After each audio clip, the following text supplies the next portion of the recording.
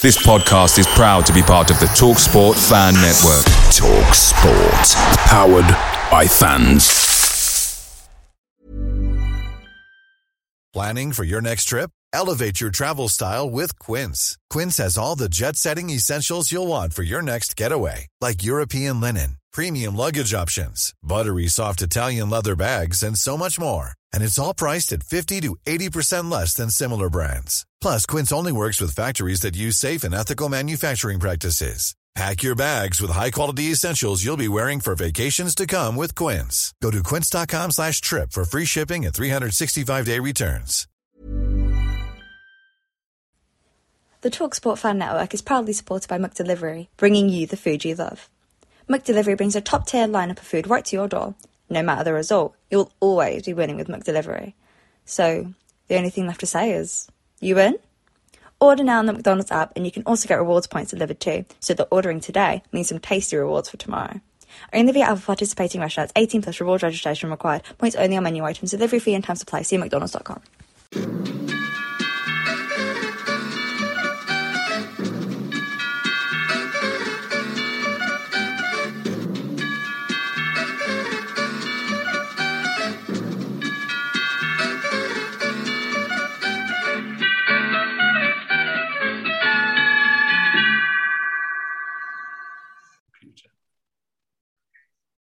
Well, welcome to another edition of the Forever Bristol City podcast. And we've got a full house in for this episode with Neil, Ian, Dave Fevs. Welcome return to Dave and Mark as well. We were all at the game last night, hence we're recording this, having had a chance to reflect. Morning, gentlemen. Are we all feeling that relegation is something in the past? You first, Neil. Should we now be forgetting any thoughts of relegation?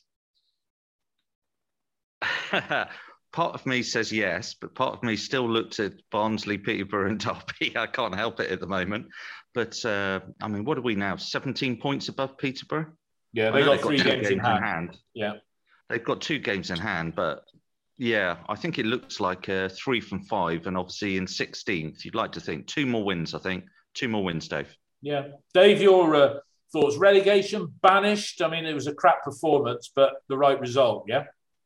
Yeah, no, we're not going down. I think, Neil says a couple of wins. I think we probably need 3 or 4 points really. I think 40 would be enough this season. So yeah, no, we're safe. Not mathematically, but we are. As few as that, 40 points. Yeah, that's fair enough. Ian, somebody said we're 9 points off the playoffs. So that's totally irrelevant. But 17 points clear of Peterborough with them to play at home. Yeah, I mean, we're safe, aren't we? Pretty much. Yeah, I mean, my target in any season, and there's only one team gone down with more points, which is under Ian Holloway, Leicester with 53, is 50 points. If you can get to 50 points any season, you'd be extremely unlucky to go down.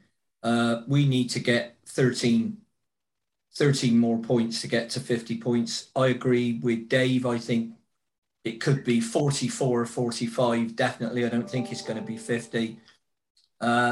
It would be an extremely strange set of events for us to go down this season. Extremely strange. Yeah. But we're still... My issue, really, with us is still injuries, long-term injuries to the same players. Yeah.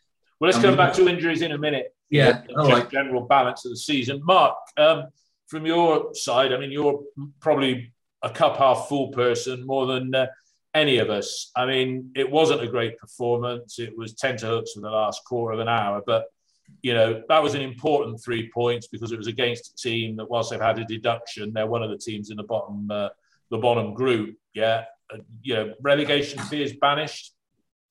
They should be. And let's face it, we've had major squad disruption, really running out of midfielders. Another player had to go off last night in Masengo. And we beat a team that are below us in the league. We've won 3 home games in a row now. I just had to check that. And we've got an ability to grind out results. We should be pleased with that. It's not pretty. We make it difficult for ourselves. But I think we got a good mentality in games. Bringing in Close had been a revelation. I think he makes the defence more steady. if we can keep Williams fit, we should have no problems. That's going to be the big question. Can we keep Williams fit? The central midfield looks much better with him in it. Definitely. So I'm pretty happy. It's not it's not over yet, but we should have banished fears. But we can grind out results at home, and that's the great thing. Yeah, I mean, it's interesting. Somebody said on Twitter, it might have been you, Ian, last night, on the home form table, based on the last 6 games, we're 6th. So, it's just a shame our away form hasn't maintained what it was, or even half what it was. Let's look at the starting lineup, and I'll pick bits of it with each of you rather than in general terms. Neil, Max O'Leary in goal. He's kept the shirt now. We got well and truly done over at Blackpool at the weekend. Are you surprised that Max kept the shirt, or is that another endorsement that he's there on merit? What are your thoughts on that, Neil? Well, I'm guessing that there was some mention of Bentley having COVID, and that's why he wasn't on the bench. Maybe he wasn't fit enough. No, he was on the bench, but I don't think he'd fully recovered. Saturday was COVID. Yeah, Saturday was COVID. Hadn't trained until yesterday. And Dave, I think Max in the first half. To answer your question, Dave, I think Max in the first half, his distribution was poor. Actually, the poorest I've seen from him, distribution-wise, for a while. I don't think he was great. Proved in the second half. Ultimately, he did everything that was expected of him, really. He came from a few crosses. I thought their set-piece delivery was poor, generally, apart from one corner. They had a few free kicks in. He claimed the ball. He did what needed, really. But distribution-wise, he wasn't quite on his game, particularly first half. Yeah. Dave, the defence, was it a back three of Viner, Callas and Klos, or was it a 4? How did you look at the shape of the defence yesterday? Yeah, it was a back 3. It was interesting because in the warm-up, they had Viner, Callas, Klos and Pring all working separately over by the Dolman. And I was trying to work out whether they were going to play as a back 4.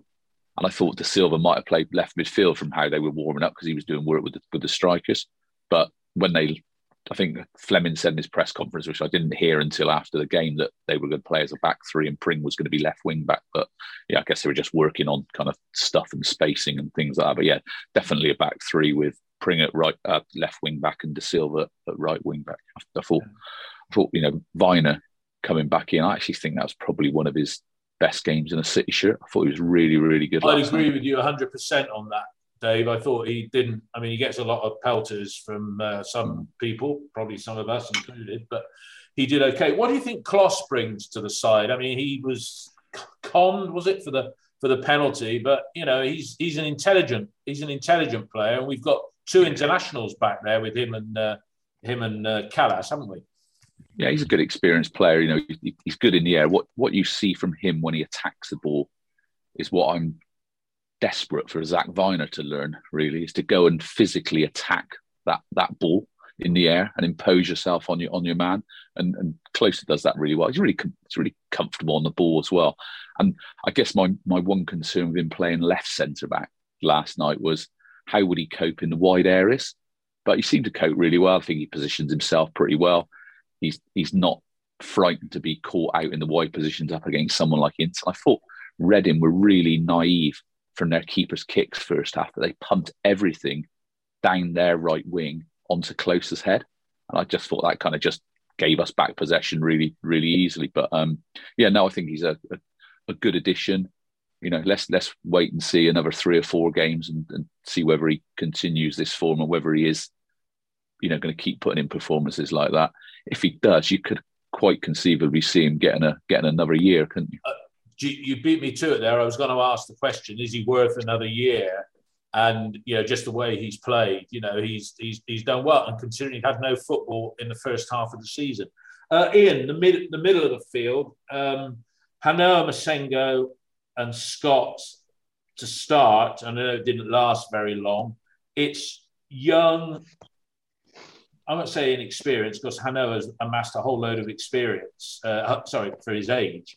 It didn't last very long because he got injured. What did you think of the Scott-Williams combo yesterday, and also Jay Da Silva continuing to play on the right side, which has some advantages? I know Neil disagrees with that, but what did you think of that midfield combo? Do you think it should have started with Hanoa, Scott and Williams just to give us a bit more bite in there?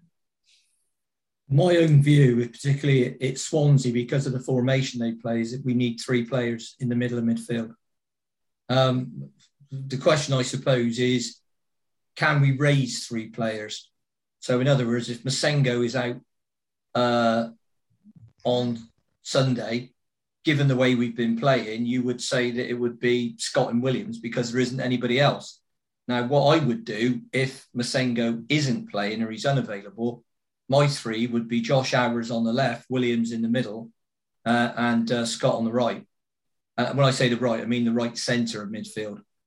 And I'd dispense with a 10 and put Weimann and Semenyo up front and play in the channels, because I think that's where Swansea are weak. They've had 2 centre-backs sent off the last 2 games, and I think Bennett misses the game against us.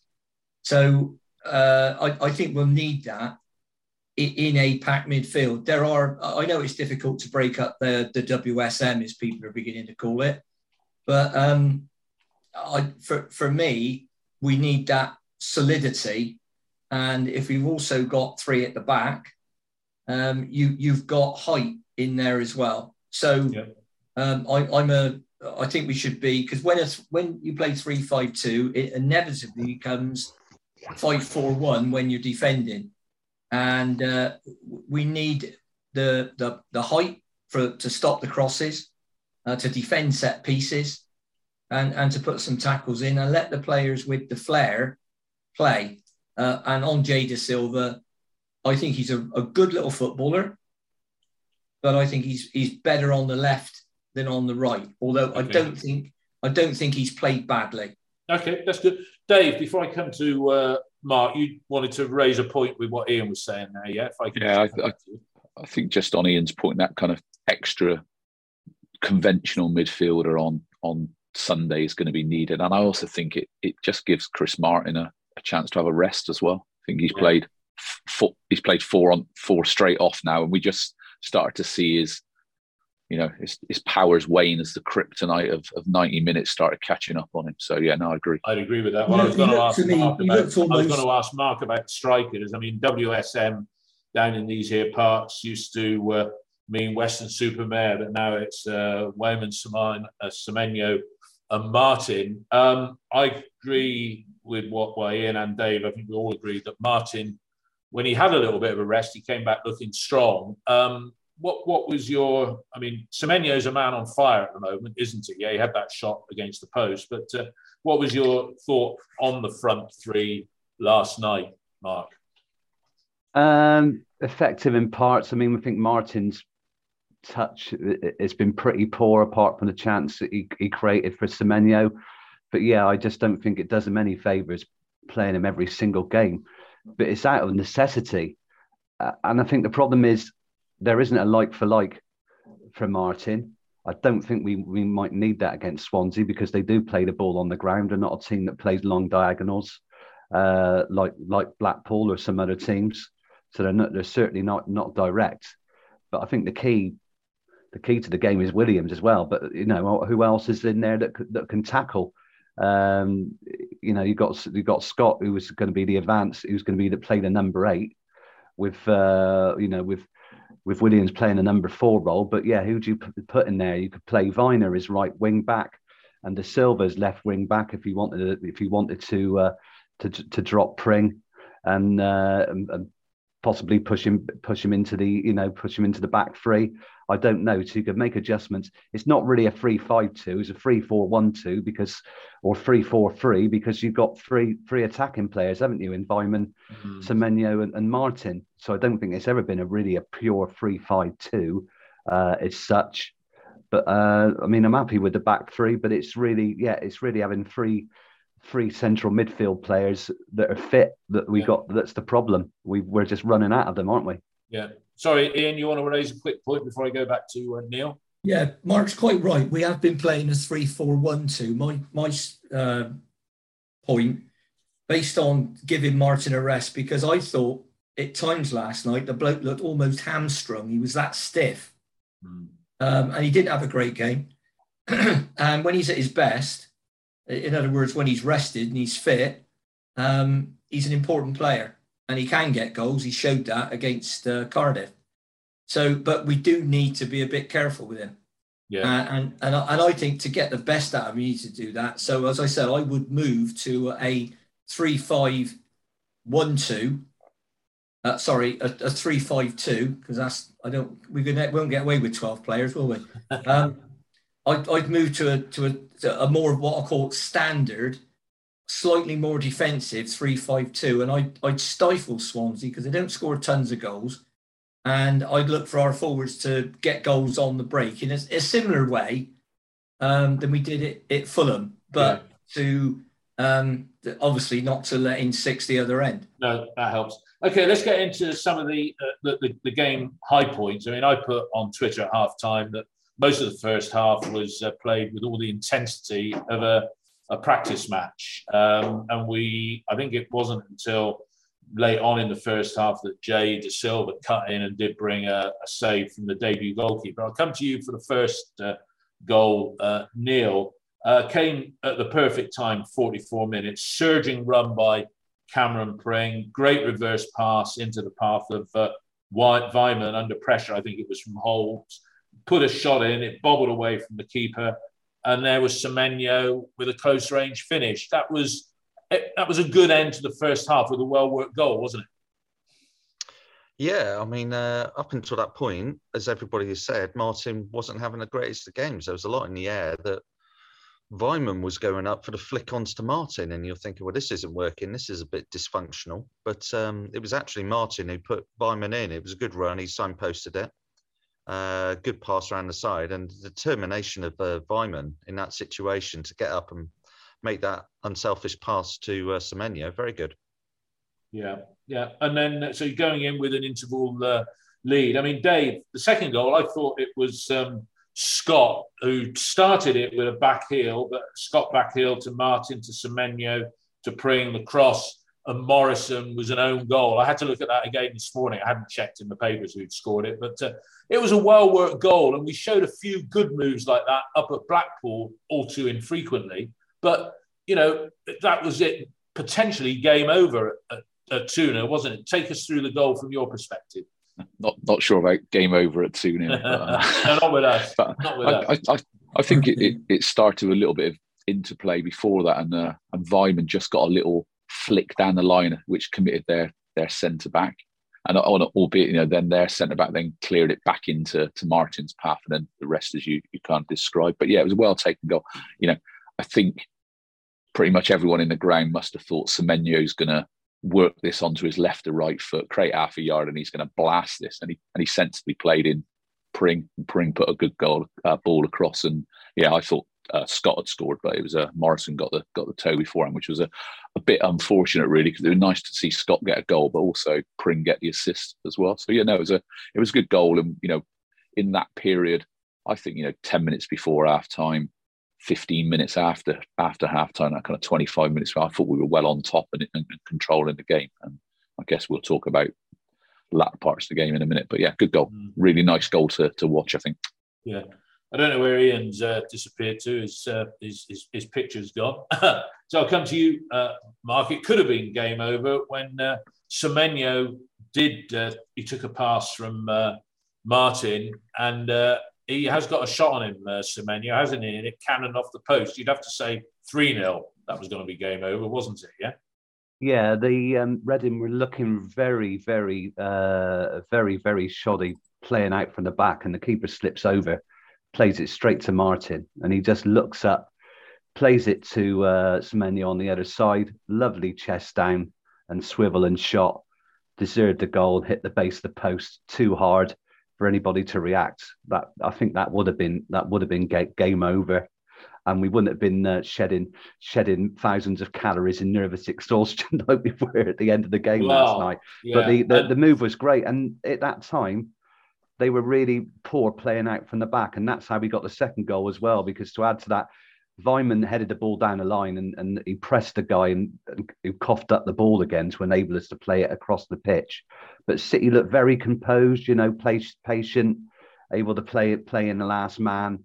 And it looked like then maybe a matter of how many we could score, but it didn't end like that. It didn't happen like that because it didn't happen. It didn't. Ian, the substitution on 68 minutes, I got to say this comment. Tom, who works with me, he said, Cod came on and he put in a performance that was as flaky as the fish. Was that the right substitution to make? I mean, I think Dave said to me in a text later on last night that Pring was puffing a bit, which when he plays that wing-back role, he does. So was it the right substitution to bring Callum O'Dowda on at that point in the game?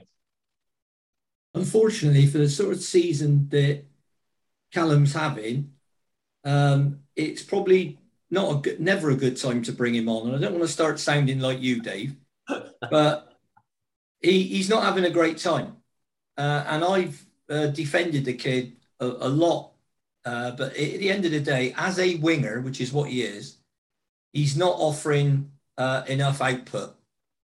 And it's for forward players, for me, I've said it loads of times, the defending from the front and the closing down is very important, but it's not the be-all and end-all. So if you've got some lazy so-and-so, but he gets 15 assists and 15 goals a season, he'll do for me. You can't have too many of them, or you'll never have the ball. But no, Cam was blowing. And one of the problems with Cameron Pring I found last night is his first touch deserts him.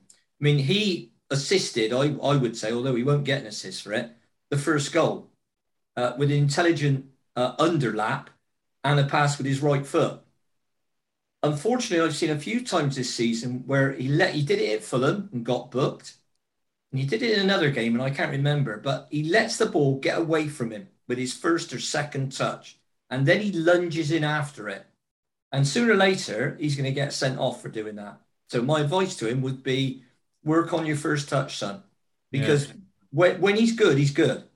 But that is this, and a lot of our players are like it.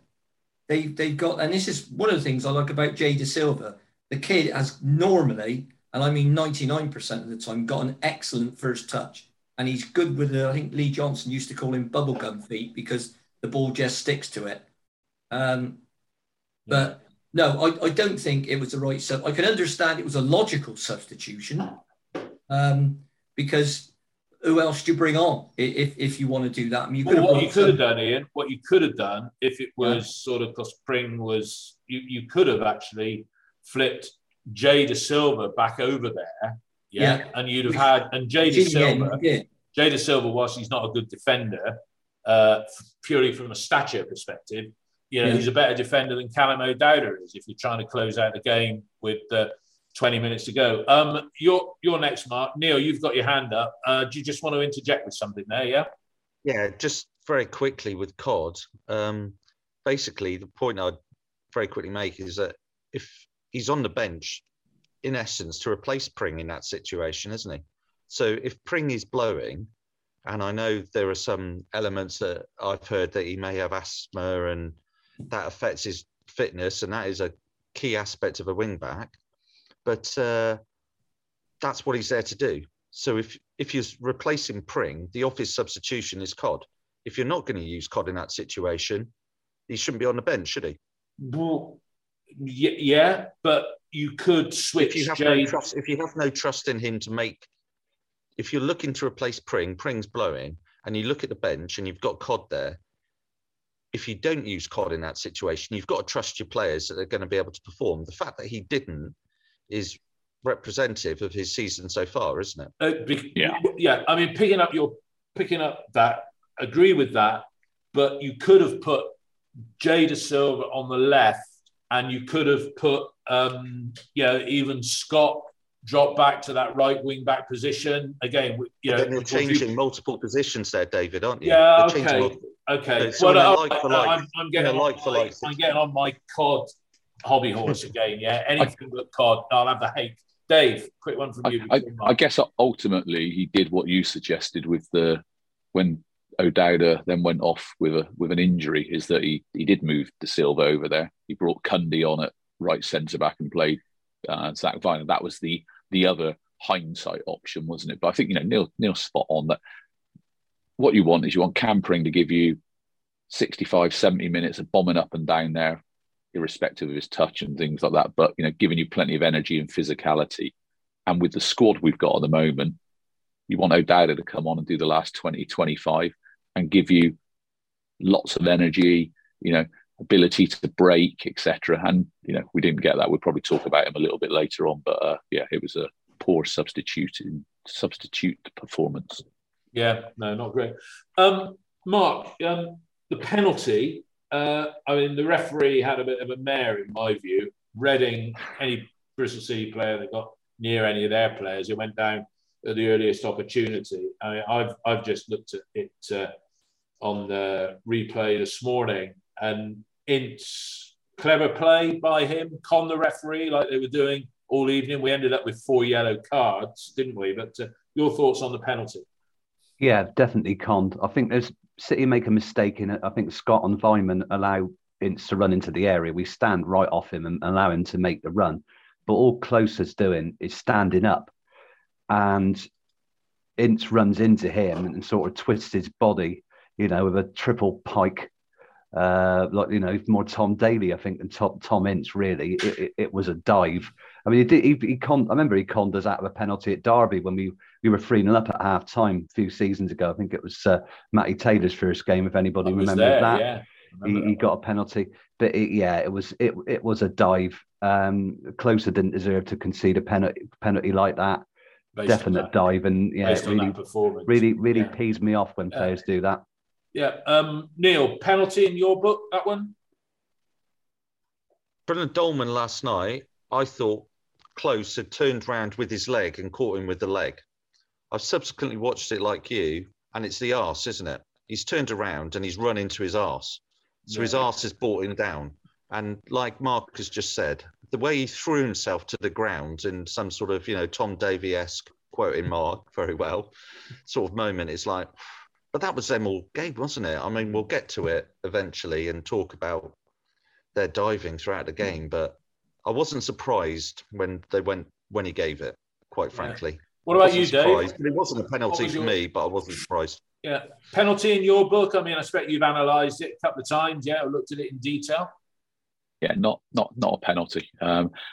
As Neil says, I'm sat in the far end of the Lansdowne, so I've probably got the worst view of it. And I could only assume that Klose turned his back and flicked out a leg. So not Tom Daly, but Larry Grayson style. And he brought him down. And then when I watched the highlights a few times this morning, Ince has made sure he's ran into Klose.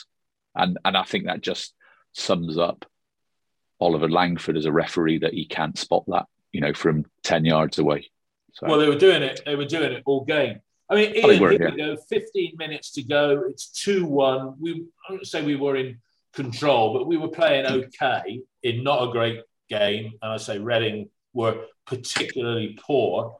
Why this capitulation? I mean, if you take the last 5 minutes, the last 10 minutes in particular, there were bodies on the line, but with the amount of chances that Reading had, it wouldn't have been surprised if they conceded a point. So why is it? And do you think last night it didn't happen because we did show a little bit of mettle, or was it more bad misses by Reading, or they didn't really create a clear-cut chance, or other than through unforced errors by ourselves? Why do we keep doing this?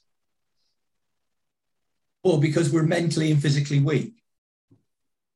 If you can do all the analysis that you want, but you need, it's called bottle, isn't it? There are lots of people who can do wonderful things. I remember an old cricket coach of mine saying he described a player at our club as being brilliant when not required. So he could do anything in training, and I mean anything. But when it came on top, he didn't want to know it. His backside used to go. And I've come across loads of people like that in my life. I've come across, we are mentally and physically weak. How do you correct that? You correct that by having more Joe Williamses in the side and perhaps more Closers. Please God, we can keep him fit. Because the last thing we want with another Nigel Pearson signing is for him to have a bad injury record, because I think I'll just about explode at that point. But no, I think it's fear is what it is. We've been down that road so many times. We've conceded so many points after 90. We've conceded so many points in the last 10 that we just think, oh, well, here we go again. And all the fans think, here we go again. That transmits itself onto the pitch. The players get it. And then everybody in the box and do what a certain Mr. Gary Johnson used to call mother in the goal. Yeah. And yes, we defended. We didn't defend well, but the main problem is we completely surrendered midfield. Now, I think Joe Williams was blowing a bit come the end. And I must admit, my heart was in my mouth when he went down towards the end of the game. And I thought, oh, I think they said it was a bit of crampy in the end. Well, yeah, I hope it was cramp. Yeah. And I think it was.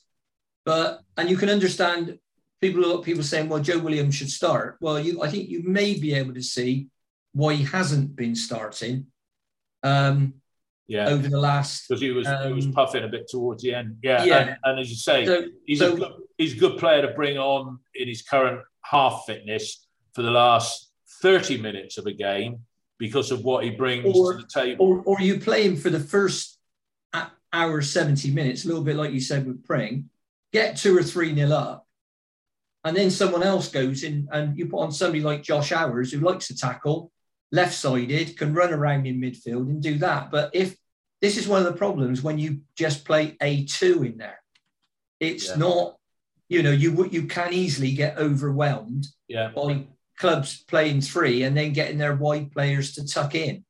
Yeah. Neil, your thoughts on Ian's used the term bottle, and after the game on Saturday, Nigel Pearson got the impression it was the same players, and I was trying to work out who he means exactly, because when you look round the side, who are they and why is this bottle? It's a mental thing, and I don't think the club have a sports psychologist, but maybe they should. But what are your thoughts, Neil? Just as you work in a team environment at work, it's a very different environment. But this bottle, Ian says he sees it in daily life or in his business life. Why are we like this? Because if we'd have got half the number of points that we have dropped through being in strong positions in games, just half the number, that 9 points that somebody mooted we're off the playoffs, it would have been probably about 2 in a crap season. So this bottle, what's the problem? Well, at the start of the season, I thought the way we were playing in our possession, we got tired out. We were getting sort of 35, 40% possession and we were chasing the ball a lot. And mentally and physically, we were getting tired towards the end of the game. For years, I've been saying about this thing about the away team attacking the Atyeo at the end. When you're tired, when you're up against it, when you're physically, some players aren't quite up to the test, like Ian has spoken about and Dave has spoken about. I think playing towards your own fans makes a huge difference. If I can think this season about some of our performances in a way in which it's predominantly at the Atyeo end, isn't it? And with some of the bigger away fan contingents playing towards them, they suck it in. They suck the goals in last night. And then we've changed it around a little bit. I think against Blackburn, and there was a few games there where we were attacking the south stand defending the south stand in the second half. I just think that given that whole away end, Seattle is pretty rare nowadays, isn't it? If you travel away, you'll see that mainly the stand behind the goal is either split or it's we're stuck on the side or whatever like that. I just think we give them an opportunity. If I was an away team, I'd want to be playing towards my own fans in that second half, and particularly if they get a goal. I mean, the worst example, obviously, is the Forest scenario, isn't it? The Forest home game.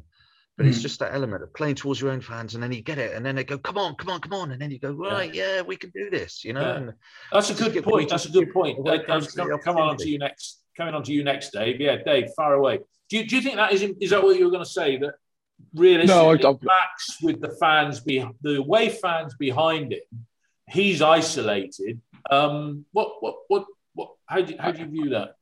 I do think it's a really good point, and I think when we turned around our awful home form was doing exactly what Neil said. We had a couple of games where we swapped ends, didn't we, for those games, and then we've switched back. Like, you know, admittedly we've still got some results, but I think it, you know, psychologically, I think it could make a difference. The point I was going to make was, I think last night we were slightly unfortunate in that we lost Masengo after 17 minutes.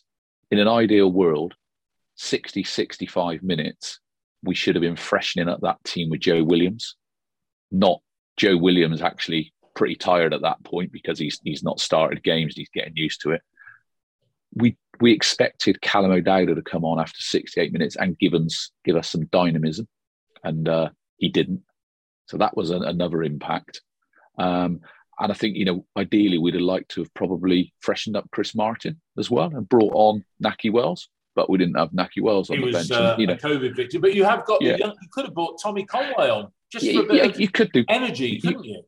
You could do. But I think what we probably wanted was, you know, I guess the point I'm trying to make there is there are other options. But ultimately, I think some of the reasons we end up struggling at the end of games is because the 11 players that's on the pitch at the end of the game is not as good as the 11 players that started the game. And some of those 11 players are tired. We're not, you know, we look at Reading's 2 subs that they made last night. They brought on £110,000 a week Danny Drinkwater. Yeah, okay, he's not the Danny Drinkwater that probably deserves that wage. And they brought on John Swift, who we were talking offline with Neil before this course started, who was last summer was £10 million move to the Premier League, and Reading wouldn't sell him, hence why they're in their financial predicament now. So I think we've not been able to, the very few times where we've had what I would call a strong bench were things like QPR away, where we were able to bring Nahki Wells and Semenyo off the bench. In fact, Joe Williams was on the bench that day and didn't even get on because we had a strong bench, and we finished the game strong. Yeah. We got bloody mullered for most of the game, but we finished the game strong. I think strong benches. Sorry, Dave. I think strong benches are going to be a thing of the past, though, as we do take cost out. But then that doesn't just apply to us, and that's the yin and the yang with this, isn't it? Other clubs as well. Mark, a couple of things that Dave has raised there is, and the other guys as well, playing. We've seen. I mean, the great win against Man United. We were attacking our own supporters, but. Do you think it's best that when there's a big away following, well, there was a big United following 4 years ago, is it critical which way we play in the game? And then we've talked about players getting tired. Have we still got some sort of fitness problem, you know, resilience over 90 minutes? So, Mark, your thoughts on that, first of all. I'm not worried about which end we play. I mean, I think fundamentally, do you give a whole end? Do you give the whole of the Asio stand to the away side, or could you put some home fans in there? That would make it a little bit more partisan, wouldn't it? That might be a solution. Whether it's for safety they can do it, don't know. So that's that out of the way. Secondly, I think it's a combination of two things. We surrendered in midfield, and I think the midfield problem is that we're missing Andy King, Matty James, and really Tyreek Backinson was supposed to step on this season, and he didn't. Really should have been a player who stepped up this season and was able to take the game by the scruff of the neck and dominate it, but he didn't. And there are obviously problems behind the scenes, and he's been moved on. So we've got a lack of players. The best midfield general we got is a player that we are terrified about his fitness, in Joe Williams. We see what he can do. Can he play 90 minutes? That's a complete unknown. And now we're worried about Masengo. What we have problems is in games is you'll find is teams expose our wing backs or full backs. All those games that we lost, they're able to go inside the wing back to full backs very easily who look tired. I mean, last night that was typified by O'Dowda, lack of bravery, trying to shepherd the ball out, doing a Horder Magnuson, and Swift just nutmegging him and creating a chance. And that's happened countless times. Against Forest, it was Jed Spence, took the ball inside De Silva and then attacked the penalty area. What we didn't do last night is just dive in. We stood up and blocked those balls. But I think it's a question of fitness, having problems with injuries yet again. Just, constant injury problems during games, hamstring injuries at the High Performance Centre. And that's the problems. We've been unlucky with injuries. And I think we get exposed in the wing-back areas, full-back areas at the end of games constantly. We've got to do something about that. But I think it's generally down to a lack of players. And we have to keep switching formations because of those injuries. The same thing happened last night as it did against Preston. We moved Pring out to left wing back and put Cundy in and moved Viner out to right wing back. And we did the same thing, but Pring went off and De Silva went off against Preston. It's that constant shifting. It is difficult sometimes. Yeah. But I think it's the injuries that have really caused us the problems. And two other players not featuring. One's obviously long-term in Nathan Baker and Rob Atkinson. We're running out of centre-backs as well. I mean, Rob Atkinson's injured. Callas is probably out for the season. Mark. Sorry, Baker's out for the season. Sorry. Yeah. Nathan Baker's out for the season. He's right, you can edit that. And so we're going to be running out of central defenders if you play a three. Will we have three central defenders you've got to worry about? So it's just injuries, I think, a lot of the time as well. Ian, and I'll come to you next anyway, Ian, but go on, what are you going to say? We've got a small squad. With the signing of Closer, we've got 26 in our first team squad, and that already includes Scott and Benarous, who are kids. They're good kids, but they're kids. So you've got, at the moment, last night you had 7 players unavailable through injury and illness. You add the 2 who were out on loan to that, and this is critical because we're saying you're running out of centre-backs. We got one out on loan that we could have recalled in Taylor Moore. Now, I know Pearson don't like him because he's too good looking. He hasn't got a broken nose and all that kind of thing. And he's not a killer. So he's up in Edinburgh, but he is a centre-back. And you're saying we're running out of players in midfield. So Backinson's gone on loan as well. So my contention is with a small squad, you can't have 25 to 30% of them injured. Now, if that doesn't improve and Masengo and O'Dowda are missing, that means you've lost about 35% of your first team squad. And that, to me, is unacceptable. So we've got to do, whether it's don't sign players who've got a bad injury record, and I think that'd be a really good tactic for our recruitment, because if you look at our recruitment in the summer, it's turned out to be very disappointing, with only Vyman, I would say, looking to be really good value and really good business. Yeah. Now, I'm not blaming the other lads for getting injured. None of them wanted to get injured. 2 of them had bad injury records anyway, Baker and King, and King hadn't played any football. So I think it's hardly a surprise when it happens again. You wish it wouldn't, because I suppose I'm too old to have a favourite player, but if I did, it would probably be Nathan Baker. Ever since I've seen him, I saw him actually head the ball off a bloke's toe, and by that I don't mean the bloke's foot was high. It was the ball was on the ground, and he dived to head it away with the guy running in to lash it in the net. That's probably why he keeps getting head injuries. Ian, let me change the subject a little bit. Now, if you give him the Middlesbrough game, and he wasn't in control last night, Nigel, 46 games. It's almost coming up to his first anniversary. Lots of extenuating circumstances. I'll come to each of you in the order that you're on the screen in anti-clockwise. So we'll start with you, Dave. Dave, Nigel's been here a year. Yeah, it has been a season of continuing injuries, financial problems that we all know about. we often get criticised on here, me and Ian in particular, for this business about we are where we are, it's not good enough, etc., etc. But it's still testing times ahead for Nigel anyway, isn't it? Never mind the balance of the season. This summer is probably more critical than summer 23, isn't it? Which I know you've said in various media, but what's your teacher's report on a year of Nigel? I think what people have to recognise is we had to go backwards to go forward. So Nigel Pearson took over a disenfranchised squad last season because of our CEOs and our owners' comments around we're going to see value on the pitch for Zizou and we're not going to renew anyone else's contracts until the summer.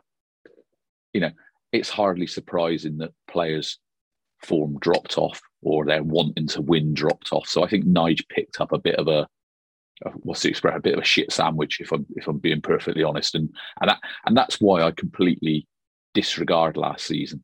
And I know that's selective of me, and people on here might disagree with that, but I honestly could not give a toss about last season's win record and how that extrapolates into this year's. His work properly started in the summer, and I think Ian's right. We've not recruited brilliantly. That's probably the wrong word to say. We haven't recruited well at all. We've probably brought some players in like King, re-signed Simpson, because there's probably a need to instill the right culture, the right professionalism, the right mindset. And I think on a pure footballing front, for the minutes King's played, where I think he's played well, the overall minutes that he's been available has not been good enough. Simpson's actually been in about 20 squads this season, but hasn't really played. And I hope that for the cost of their wages, what they've done is done a load of stuff off the pitch that's helped the players, and actually we benefit long term. But from a pure footballing sense, those two have been poor signings. Baker, up until November, was probably one of our best players, and it's a real shame what's happened to him. And I think it's a little bit unfortunate. Yeah, he's had problems in the past, but I think we worry about what the extent of those are. Atkinson's been a decent signing. He's currently injured, but he's been in most squads up until about the last 3 or 4. And I think Nigel's expectations of him coming out of League One, having only played one season of kind of EFL football, are lower than what a lot of fans were. So I think actually he'll have probably exceeded Nigel's expectations, but probably hasn't exceeded many of the fans. But I think he's a decent signing. I think when he's played, and he has played a fair bit of games for his season, I think he's looked really, really decent. So I'm kind of happy with that. Tanner bought predominantly for the future.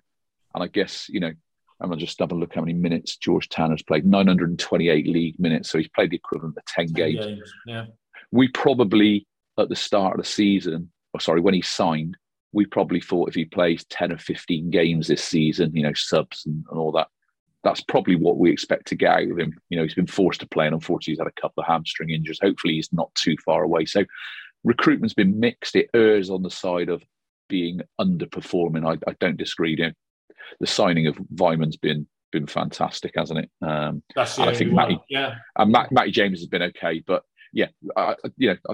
Ian's point, we do need to recruit this summer players with a good fitness record. I think there was a little bit of, in last summer, I don't know what Nigel thinks about our recruitment department, but if you think that, if we include re-signs and new signings, he's gone back to 3 people he knew. That might give you an indication as to he's probably not wholly trustworthy of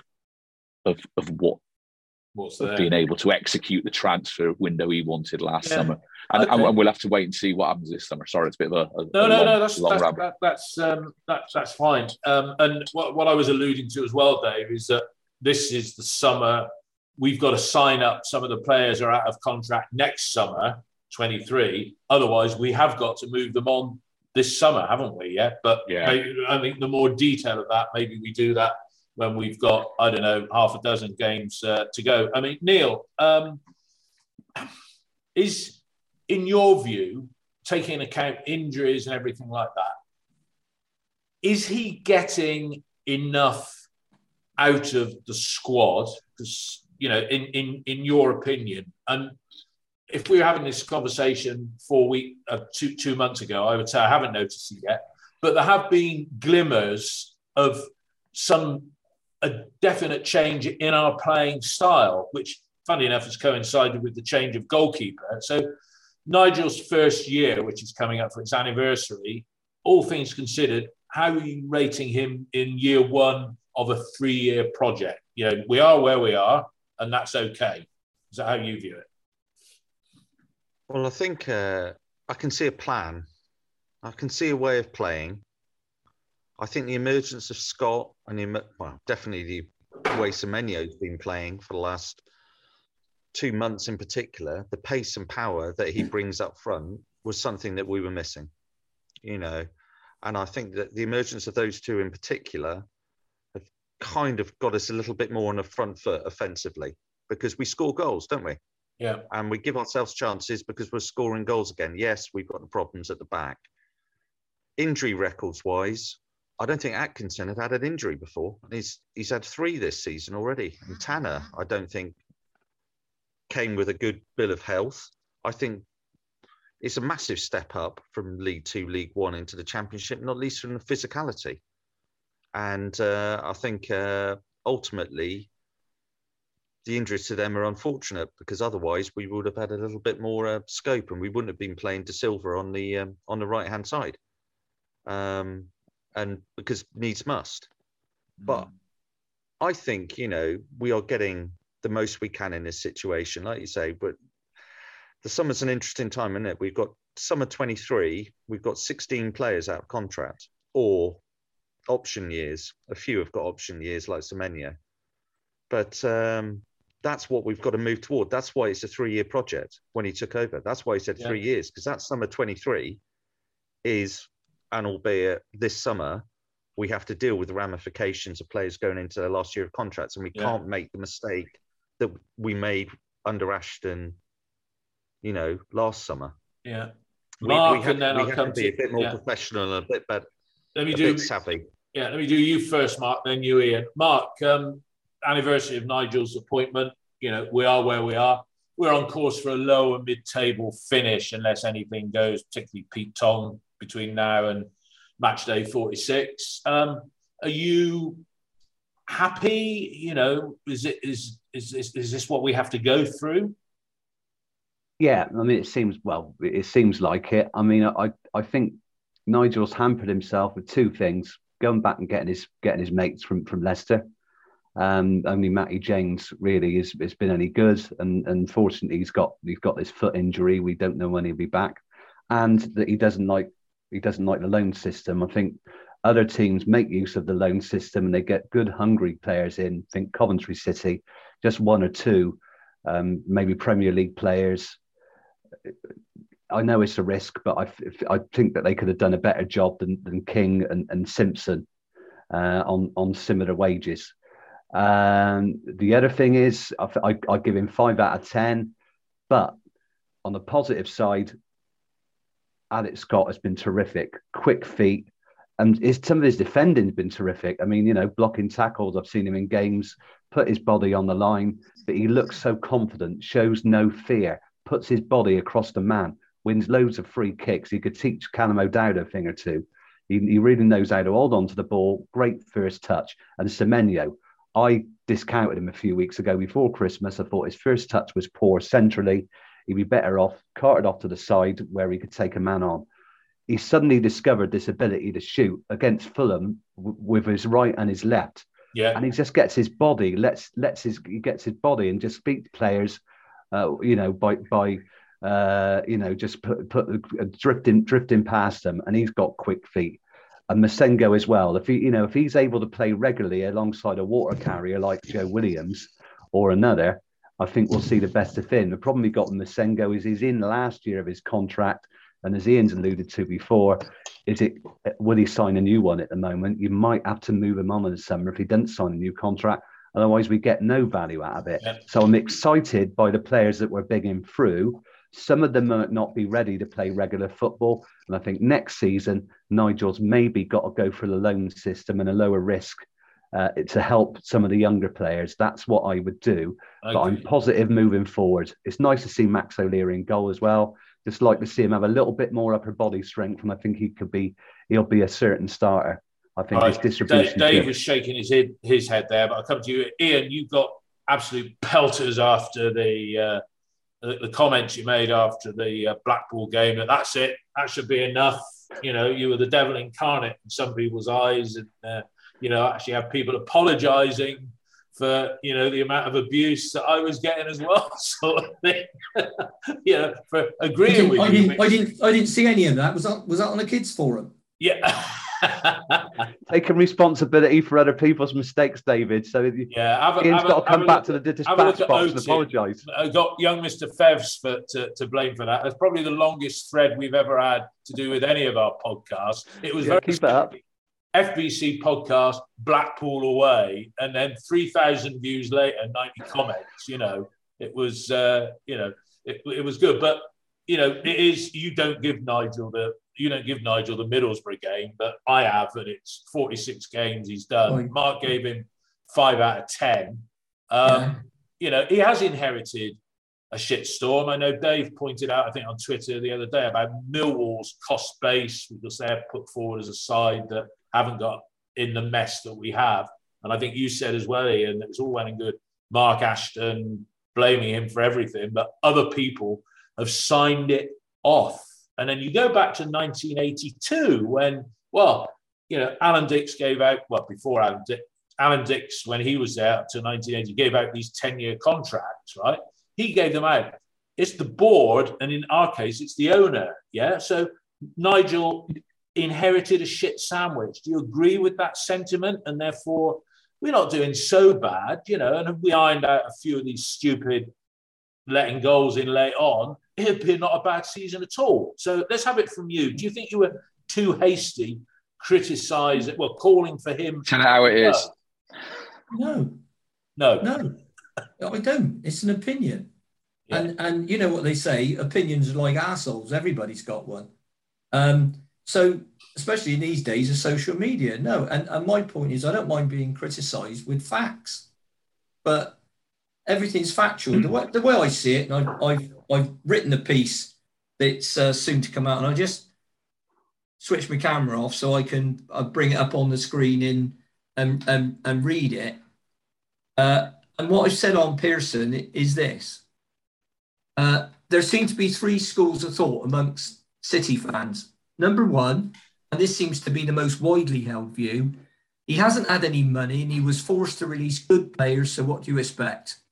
The damage was done before he arrived, and it was all Mark Ashton, Lee Johnson, Steve Lansdowne, delete as applicable, fault, so he can only do his best.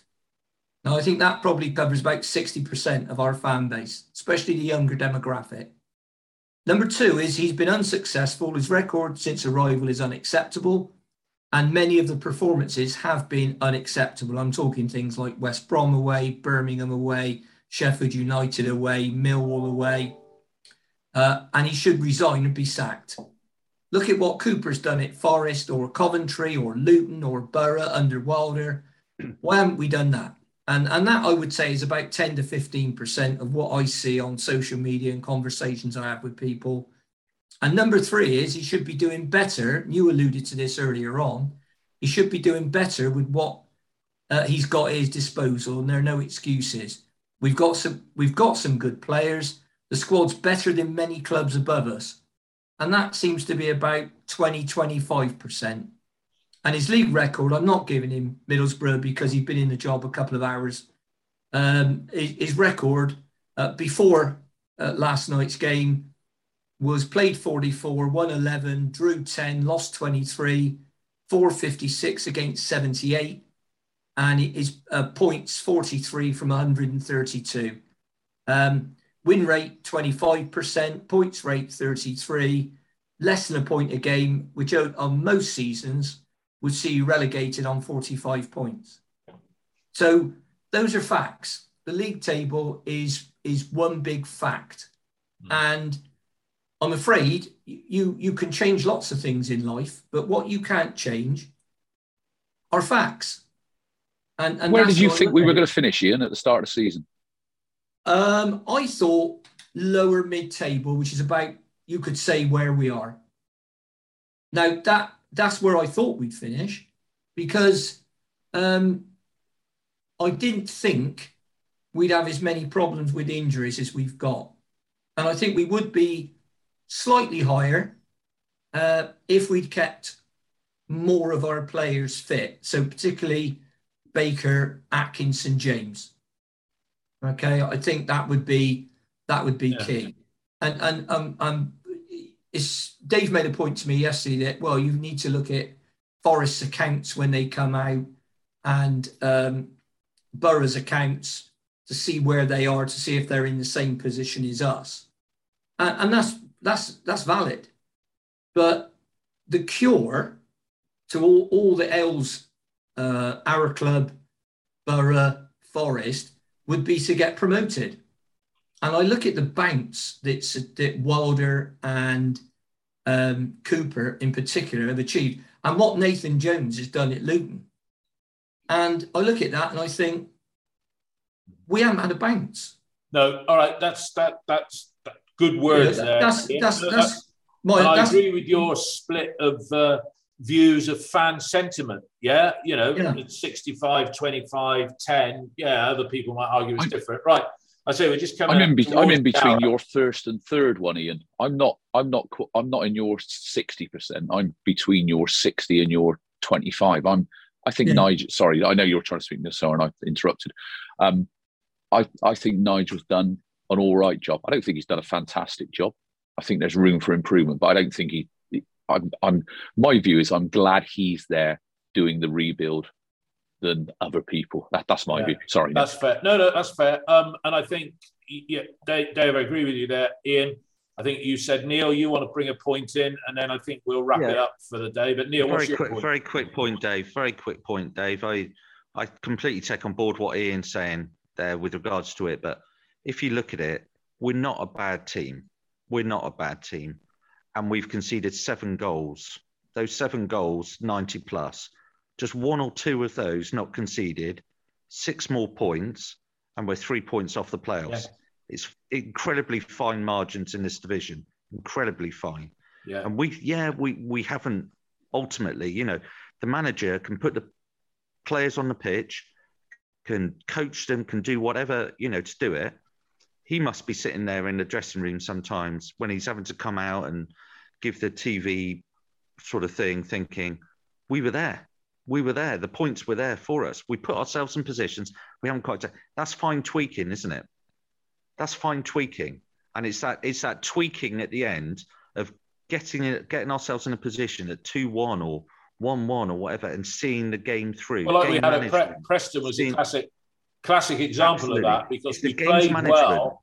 If Andy Weimann's put that easy chance in at Preston and put us 2-0 up in the first half, we go on and win that game, and we're well and truly, we got our way. I'm sure there are loads of things during a game. Yeah. I just draw attention to the way in which we've conceded goals 90 plus, and the way that we've conceded goals 90 plus. We touched on it earlier with the reasons behind it, but we're not that far off. And I could see us doing like a Huddersfield next season. Huddersfield struggled, and then they've just tweaked it under Corcoran, and now they're at the right end. Yeah, Ian, and I just want to pick up on a point that Ian made. Ian, you yourself said in answer to Dave's question, where did you think we'd finish up this season? And you said lower mid-table. And, if we string together a few wins over the next few games, that's where we're going to be. We're 16th. And if we finished 13th, that is better than what you expected it to be in. I think the frustrating thing for us is that we do look at 3 other sides, particularly the Boroughs and maybe the Forests and the Lutons, well, throw Coventry into that as well. You look at them and you think, what are they doing that we appear unable to do because they've got those extra points? And then, then it doesn't start to look quite so bad what we've done. And we've not had, under Nigel, and again, another of your points there, Ian, under Nigel, at no time have we had a managerial bounce. It's not happened at all. And look, my issue is, Dave, you must have just said if 15 times. You know, if we hadn't conceded, and I'm not having a pop at anybody, but if we hadn't conceded all these late goals, and if Andy Weimann had scored the goal at so-and-so, and I'm not going to knock Weimann for scoring because he's having the best season of his career. And if we'd done this, and if we done... Yeah, but it's if. Every club could say that. You know, you're right. Look at Man United the other night. Well, if the linesman doesn't give that offside, we win the game. Yeah, but he did. So you can't go on. No, but what you've got to do is I think my criticism would be managing risk is important. Yeah. In any job. Well, we just need to close out games. That's the lesson. Guys, I need to wrap it up. I need to wrap it up my end. This has been a measured, intelligent debate. Yeah, Dave, Neil, Mark, and Ian. It's been good to have a chat. And regular listeners will be doing another podcast on Sunday afternoon at some point, reflecting on the Swansea game. We are where we are. Even the harshest critic, Ian, said lower mid-table was his expectation at the start. Good for calling him out there, Dave. We're not calling him out. It is what it is. We are where we are, and we shouldn't be. Dave, we are where we thought we would be. We are where we thought we would be. Absolutely. Hang on. Here we go.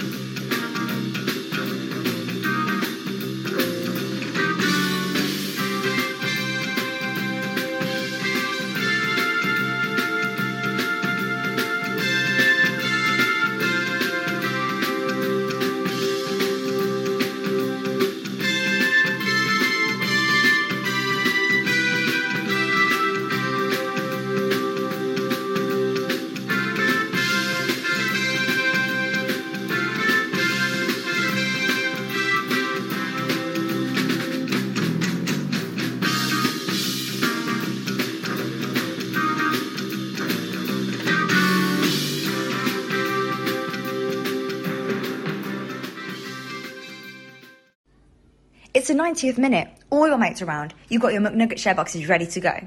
Your mates already got booked for double dipping, and you still the last nugget, snatching all 3 points. Perfect. Order McDelivery now on the McDonald's app. You in?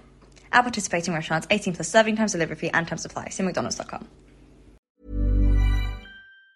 Planning for your next trip? Elevate your travel style with Quince. Quince has all the jet-setting essentials you'll want for your next getaway, like European linen, premium luggage options, buttery soft Italian leather bags, and so much more. And it's all priced at 50 to 80% less than similar brands. Plus, Quince only works with factories that use safe and ethical manufacturing practices. Pack your bags with high-quality essentials you'll be wearing for vacations to come with Quince. Go to quince.com/trip for free shipping and 365-day returns. This podcast is proud to be part of the TalkSport Fan Network. TalkSport. Powered by fans.